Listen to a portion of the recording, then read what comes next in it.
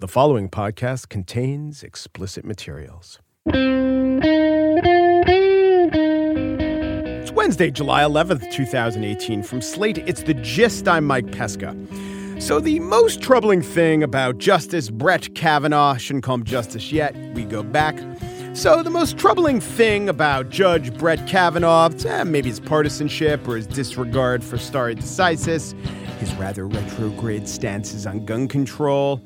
And, there's also the fact that he's a perfect embodiment of the charge of elitism. Listen, I'm not against elitism. I'm kind of pro-elitism. But this guy really was born with a silver spoon in his mouth and then spent much of his career taste testing the cutlery collection of various members of the Bush dynasty. And okay, he's got some nice traits, too. He's smart. He's apparently something of the Brad Stevens of suburban D.C. girls basketball. That's great. Let me now list the least troubling thing, which isn't to say the thing that is not troubling. It is troubling, but it's on the list. It probably comes in last. So it's ever so slightly troubling about Brett Kavanaugh. And it is this. Brett Kavanaugh. His Brettness. Justice Brett. Now, Stephen Colbert made fun of this last night. I've been thinking about it. But, sometimes the comedians, they scoop the podcasters. But I got to say, Stephen Colbert, what with his Stevenness, and then you get Stephen Breyer on the court, it's easy for that guy to be pretty secure about making fun of the first name of a jurist. The first names of Supreme Court justices have an interesting history. Just recently, we had a Thurgood. What's a better name than Thurgood? We're all good with the Thurgoods. Now, SCOTUS nomenclature started off fairly basic. We had a John, a John, a William, a James, a John, a James, a Thomas Johnson, a William, and a John. Now, to be fair, the second John and the last John I just read were both the same John, John Rutledge, but aren't they all the same John or James or Williams? But then, very soon thereafter, we had not a toe touch, but a rocket launch into the aggressively named universe. Bushrod Washington, George Washington's nephew, Bushrod Washington. And thereafter, we had a Smith, Thompson, Ward, Hunt, Morrison, Waite. Those aren't 6 people. Those are 3. We had a Supreme Court justice named Lucius Quintus Cincinnatus Lamar II, because once you got one Lucius Quintus Cincinnatus Lamar, got to keep making them. We had a Rufus Wheeler Peckham. We had a Hugo Black and a Felix Frankfurter just recently. You probably heard of those guys. We had Rejected was a learned hand. The rejected names are some of the best. Ebenezer Hoar, that is Hoar Hoar of the, I believe, Massachusetts Whores. I believe he was known as the Beast. Roscoe Conkling, named to the court, or was to be named, refused to serve. And in the same period, we had a William Hornblower, rejected, and soon after Justice Hornblower, a potential justice, Wheeler Hazard Peckham. And Wheeler Hazard Peckham and Hornblower both nominated by Grover Cleveland. And now we have a Brett. I yearn for the days of Hornblower, Wheeler, and Grover, to say nothing of the thoroughly good Thurgood. I guess, though, when you think about it, we could have had a Judge Janine. On the show today, I spiel about Jim Jordan, talk about a couple of basic names and a kind of complex series of accusations that years ago he did nothing while a coach at Ohio State as the wrestling team physician molested players. But first, Jim Brown. It's all Jims today. Jim Brown was perhaps the greatest football player of all time.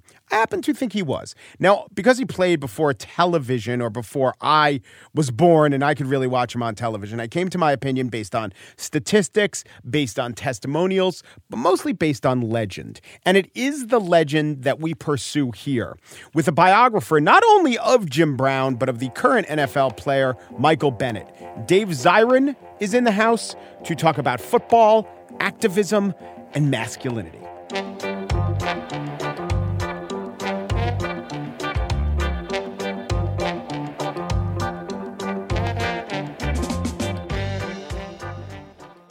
About 2 months ago, Dave Zirin, who is the sports journalist and the Nation's sports editor, published a biography of Jim Brown, possibly to this day recognized as the greatest football player of all time. Jim Brown's political stances in the 60s and 70s were seen as counterculture. Lately these days, you could see him on Trump. Interestingly, Dave Zirin, the same Dave Zirin, about a month before that, came out with, well, it wasn't a biography, but it was a memoir that he co-wrote with Michael Bennett of the now Philadelphia Eagles. The name of that book is Things That Make White People Uncomfortable. And it was such a crazy contrast to me. Two different, totally different, accomplished football players spanning something like 50 years of the sport and 50 years of society. And I wanted to have Dave on to talk about writing these two books and to actually really get deep inside the Jim Brown biography. Dave, how are you? Oh, it's great to be here, Mike. Thanks for having me. How'd you, or why'd you decide to tackle Jim Brown, something that literally and figuratively has been really hard to do over the years? Yeah, I mean, there's a very basic reason, and that's there's only been one biography written about Jim Brown, and that really shocked me, given his ubiquitous place in the culture over the last 50, 60 years. When you're talking about the NFL, Hollywood, his highly publicized work involved with gang truces, and his incredibly stormy personal life that's involved numerous allegations of violence against women. I couldn't believe that there'd only been one biography written about him. Also, I'm really interested in the idea of masculinity and the way sports shapes masculinity, like how young boys are taught to be men.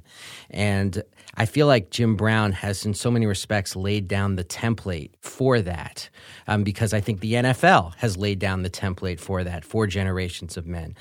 This idea that being a man means that you don't show pain, that you don't show psychological discomfort, that you maintain a sort of stoic outlook onto the world. I mean, that was Jim Brown. The guy missed 0 games in his entire NFL career, and as you referenced, is untackleable.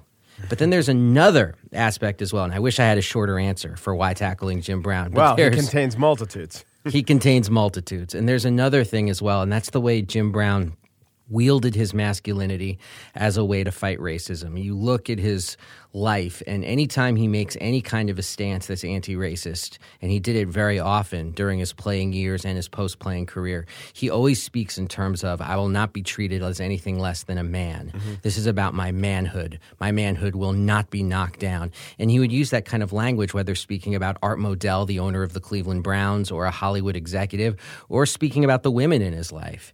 And so I wanted to explore this idea of black masculinity, and is it a tool for fighting racism, or is it something that in the end has the effect of marginalizing black women? And I think it's more than that. The complication is more than that good on race, bad on gender. It's where his politics and thoughts were very complicated, hard to figure out, hard for a biographer to express in a way that's necessarily coherent and cogent and for readers to really understand. Exactly. And it's like also part of the black freedom struggle, recognized as such, but at the same time, somebody who opposed both the teachings and the methods of Dr. Martin Luther King.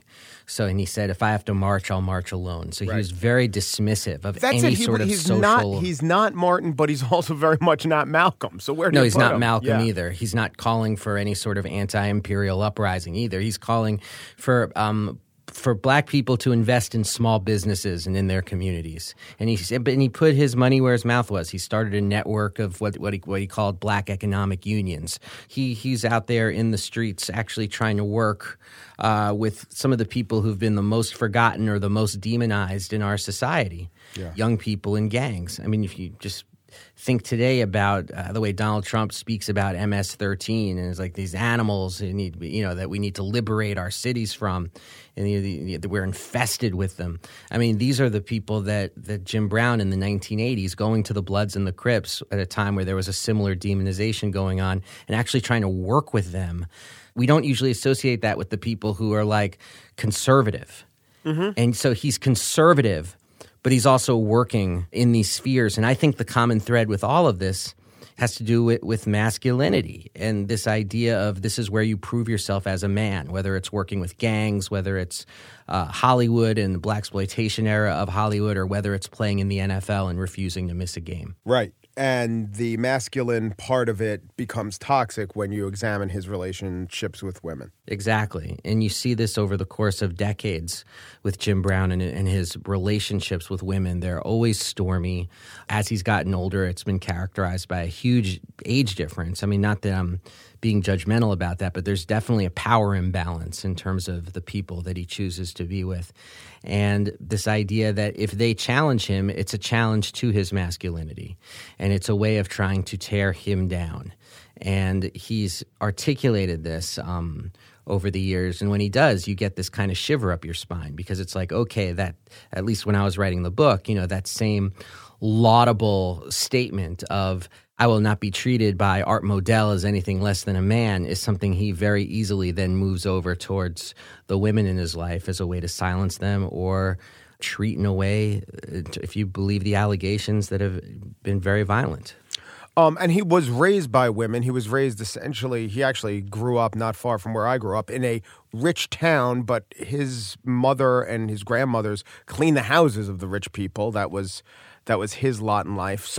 Many athletes, many people grow up in these circumstances, and they don't have quite as horrible a relationship with women. What was it about his upbringing, do you think, that imprinted upon him how he would conduct himself from that point forward? Well, this is yet another reason why I can't believe there aren't more biographies of Jim Brown, because the upbringing part is fascinating. He spends the first 8 years of his life in St. Simon's Island, Georgia, where he's just being raised by his aunt, his grandmother, and his great-grandmother. And his mother leaves him there so she can work as a domestic up in Manhasset, in the area of Long Island. And she sends for him when he's 8 years old, and he's heartbroken when he gets sent for by his mother. He never calls his mother mom.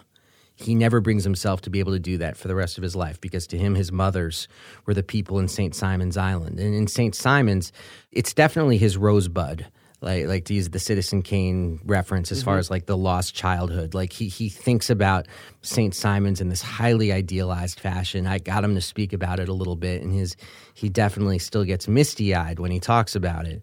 And then he goes to Manhasset, and he's living above a garage, and his mom is a domestic. And they have a very stormy relationship that never really ends. But his mother was also very young, and so she was still dating, and he had great resentment to the fact that she was social and going out with other men, under as he saw it, his roof. Did it surprise you? Well, I don't know where you were on your research, but did it surprise you that he came out as pro-Trump? It didn't surprise me at all, and it surprised a lot of folks and shocked a lot of folks. And I was, you go back and look at my Twitter, I was like, of course he's going to support Trump, and because Donald Trump met with him and said to him, I'm going to invest money in community organizations that you think work. Now, there's no proof that any of this has been done, but that's what Jim Brown looks to hear. The other reason why I wasn't surprised at all is when I interviewed Jim Brown,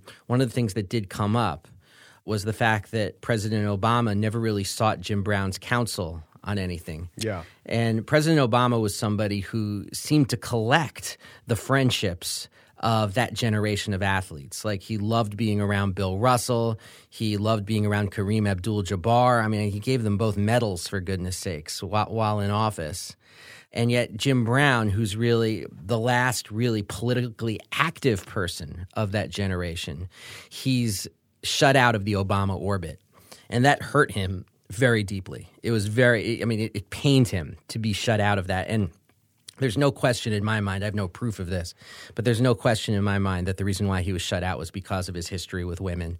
And the Obama people, who are very careful about those kinds of optics, did not want to be seen as whitewashing that history. So I want to connect it back to Michael Bennett. This guy is on the forefront of social issues. He's just about the best quote in the NFL. Mm-hmm. And were you working on the books at the same time?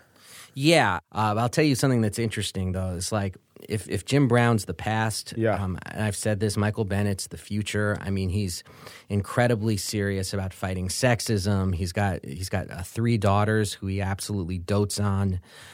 He speaks openly about books he's reading about intersectionality, which is this idea of understanding overlapping oppressions and standing up for people and with people who may not share your particular identity because you feel this political connection with them.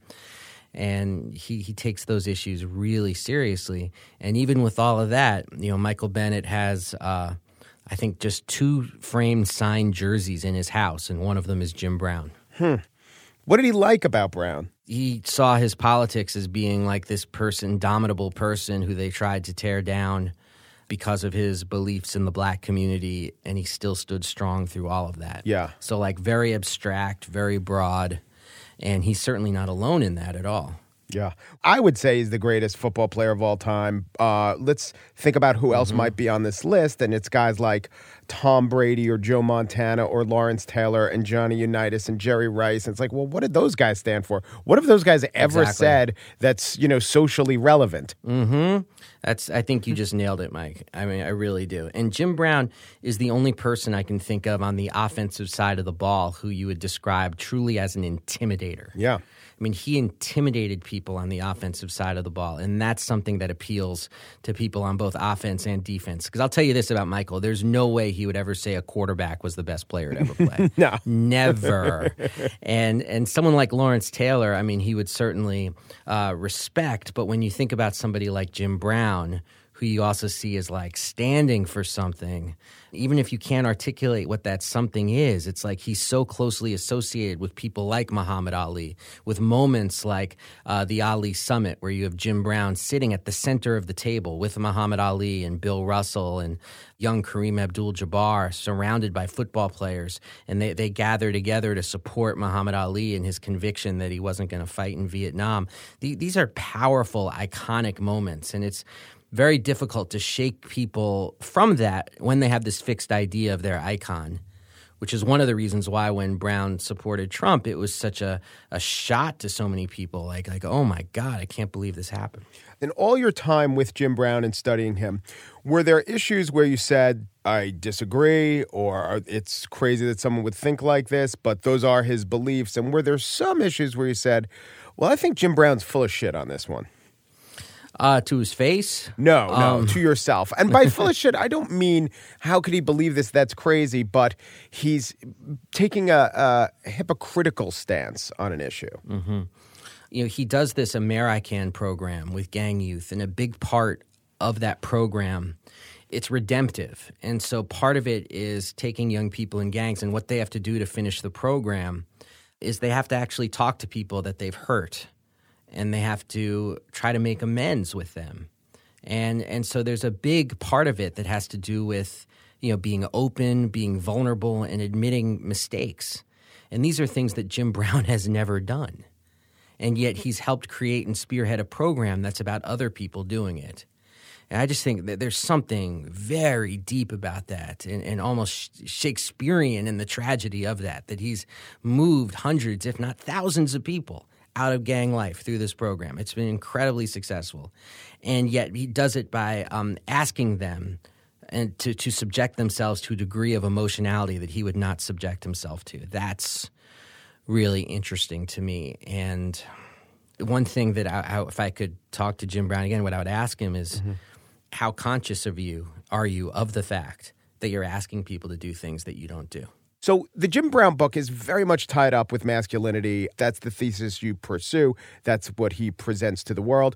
The Michael Bennett book, and just looking at current athletes, sure, there are elements to it, but it's not so much about masculinity. But why shouldn't it be? It seems to me like you could make the case that if someone is toxically masculine, as the phrase goes, we would say, well, that's about masculinity. But if someone is progressive in their quote-unquote masculinity, we maybe stop thinking that it's about masculinity at all. Yeah, and I think Michael Bennett, when you have a football player willing to cry and speak about his mother and speak about like coming to terms with his mother and be that vulnerable, I mean, I really think that you have the potential to actually remake masculinity. That's what's so powerful about football. Like when you have football players, as you're starting to see right now, when you have football players talk about seeking psychotherapy, when you have football players talk about issues of racism and police brutality and actually being scared of the police. So when you have football players or scared for their kids, when you have football players speak about that in such a way on that kind of cultural platform, it actually, I think, holds the potential to remake masculinity. When you have football players speak out against violence against women, I mean, these are powerful tropes that are getting turned on their heads. And I think Michael Bennett represents the forefront of that. Dave Zirin is the author of, well, just about every sports book that's out these days, except maybe mine. Dave Zirin is the author of Jim Brown, Last Man Standing, and along with Michael Bennett, Things That Make White People Uncomfortable. Thanks a lot, Dave. Thank you so much, Mike.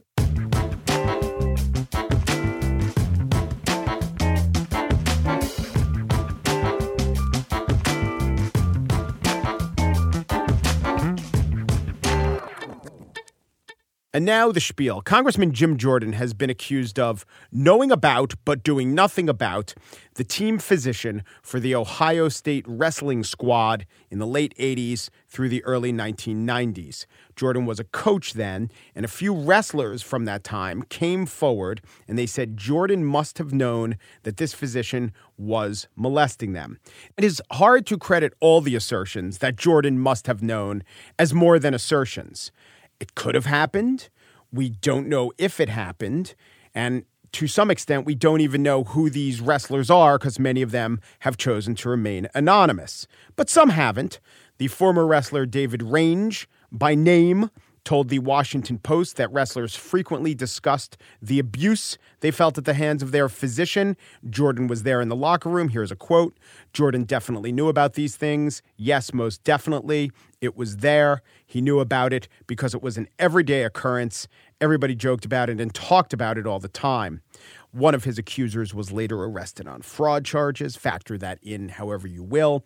There was another wrestler, Mike Alf, who wrestled on the team from 88 to 92, who said Jordan didn't know about it. He also said, this guy Mike Alf said, he didn't consider Strauss's behavior, that's the doctor, Richard Strauss. He didn't consider the behavior as abuse at the time. Looking back, he realizes it was, and he portrays what happened in the locker room as joking about the physician's weird, inappropriate behavior. But then he said Jordan wasn't aware it was going on. And then he added this quote, I know Jim Jordan. He would do anything to protect us. He's the most honest person I've ever met. Is this one of those Manchurian candidates? Jim Jordan is the kindest, bravest, warmest, most wonderful human being I've ever known in my life? Or is this an honest assessment? Well, unlike those years-old accusations and the charges that a person must have known, we can assess a statement about Jim Jordan's honesty. His defenders, and today Paul Ryan was one, are pointing to that exact quality. Jim Jordan is a friend of mine. We haven't always agreed with each other over the years, but I've always known Jim Jordan to be a man of honesty and a man of integrity. Integrity, honesty, which is also the term Jordan used in his own defense. Still denying that you had any knowledge of what happened. I'm telling the truth. Look, I stood up to the Speaker of the House from my home state, stood up to the IRS, and stood up to the FBI. Over the last 6 years, PolitiFact analyzed 8 of Jordan's statements. Here's the tally. 3 were mostly true, 1 was all true. 3 were half true, and 1 was mostly false. Hey, that's not terrible for a politician, but it's not great for the most honest person that Mike Alf knows.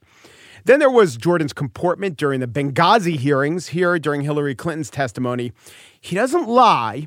He just puts forward a motivation for the actions of others, which he couldn't prove, didn't even try to prove. Libya was supposed to be, as Mr. Roskin pointed out, this great success story for the Obama White House and the Clinton State Department. And a key campaign theme that year was GM's alive, bin Laden's dead, Al-Qaeda's on the run. And now you have a terrorist attack. And it's a terrorist attack in Libya. And it's just 56 days before an election. Trey Gowdy issued the majority report for that committee. The majority report criticized Hillary Clinton, but could not, based on evidence, find wrongdoing. And Trey Gowdy was the Benghazi Torquemada. But Jim Jordan, along with current Secretary of State Mike Pompeo, went out and issued their own report, and it heavily faulted Clinton. They had no additional evidence that Trey Gowdy couldn't get his hands on, but they just used that same amount of evidence, that same quantity and quality of evidence, and they used it to slam Hillary Clinton much, much more than even Trey Gowdy did. Again, it might not be the exact textbook definition of a lie, but doesn't seem that honest. Then there was Jim Jordan's constant criticism of the effects of Obamacare, which was often a criticism not rooted in fact. Here he was on MSNBC last year with Ali Velshi. So yeah, we do think premiums need to come down because they went up so much under Obamacare, 3 and 4 times what they were before but Obamacare. That's just not true. Important. That's just not true, yes, Congressman. It is true. No, that's just not true. You and I have these discussions, but they're not. A 27-year-old single person used to be able to get a policy for about $100 a month. Today, that same individual is paying $300-$400 a month. I'm an economic journalist. I can't deal in macro numbers. I'm sure you know somebody for whom that happened, and I'm sure you know somebody for whom the premium went up. This is talking to people who sell health insurance, who are in that business. They know what goes on because they're in that business. Go talk to them. But that's just not true. It is true. It's just not true. It's not true. Yes, it is. To summarize, most honest person, Jim Jordan, Obamacare premiums went up because, in his experience, people he talked to told him that they went up for them. It's like Donald Trump's claim that murder was at a 47-year high. It's actually closer to the low. But, don't tell that to the family of a murder victim. And on the topic of Trump's truthfulness and how it reflects on Jim Jordan and claims that Jim Jordan is the most truthful, here was this exchange with Anderson Cooper on CNN a few months ago. Do you think the president lies a lot, like Jim Comey says? I do not. I think Jim Comey has leaked information through a friend to the New York Times. A couple of times, Cooper asked him directly about Trump lying, and Jordan found different ways to change the topic onto someone else who he didn't like, who he thought lied. But come on, I mean, you got to admit, this president has said things which are just demonstrably not true time and time again. I mean, the list is a very long one, almost on a daily basis. I think Andrew McCabe has said things that aren't true, and the inspector... Until finally and plainly, Cooper puts it out there. No, not to you. Has the president publicly said anything that is a lie? Well, I mean, look, I don't know of it. Nothing comes to mind, but look. I have long been fascinated by Jim Jordan. He relishes trading barbs. He eschews ever wearing a suit jacket. You're in Congress, dude. Put on a blazer. Jordan's attempted an attack dog style at congressional hearings. He thinks it works well. Freedom Caucus colleagues and outlets like The Federalist and Breitbart seem to agree. None of this means that Jim Jordan knew about abuse more than 20 years ago. And not only do we have to be careful about 20-year-old recollections about third parties saying what other people must have known, we should also be very humble about the nature of memory. Malcolm Gladwell had a really good podcast about this. But think about what Jim Jordan's defense to all these allegations has been. He hasn't been asserting things like, that's not the way I remember it, or I don't think it went down like that, but it is 20 years ago. He's not saying, look, today it's 2018. I can't exactly remember. I think that they might have been joking. I think I might have just chalked it up to chatter or chit chat or rumors. And also, and this is another thing he's not saying, but he could be saying, and also let's remember the consciousness we have now about sexual abuse or about doctors abusing athletes or about specifically Big Ten schools harboring authority figures who abuse. That consciousness is totally different from then to now. He's not saying that. Of course, an argument about something like that might rely on something other than black and white thinking, and I think Jim Jordan excels or perhaps can only engage in black and white thinking. And also, to put forth an argument like that, to believe it, you'd have to assume good faith on Jim Jordan's part. And my point isn't that we can't assume that. My point is that Jordan doesn't navigate through the world ever assuming good faith on his political enemies' behalf. If you judge by the Benghazi hearings or the recent Christopher Wray, Rod Rosenstein hearings or his role in the Mueller investigations, Jordan is clearly not a man who believes that people he has political disagreements can ever exhibit good faith, and therefore you would guess that he wouldn't think that other people would ever assume good faith on his part. So instead, Jim Jordan is arguing, I am honest, I am not lying, and therefore anyone accusing me is lying. And that is his hill to die on, and die on it he just may.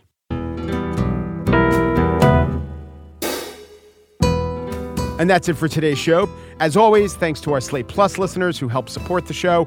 If you're not a member, learn more at slate.com/justplus. Just $35 for the first year. and you'll get ad-free versions of this and other Slate podcasts. The Gist was produced by Pierre Bien-Aimé and Daniel Schrader, who each have 2 signed jerseys framed in their homes. One, in each one's case, is Jim Brown, and the other jersey is each other. But don't tell them. They don't know.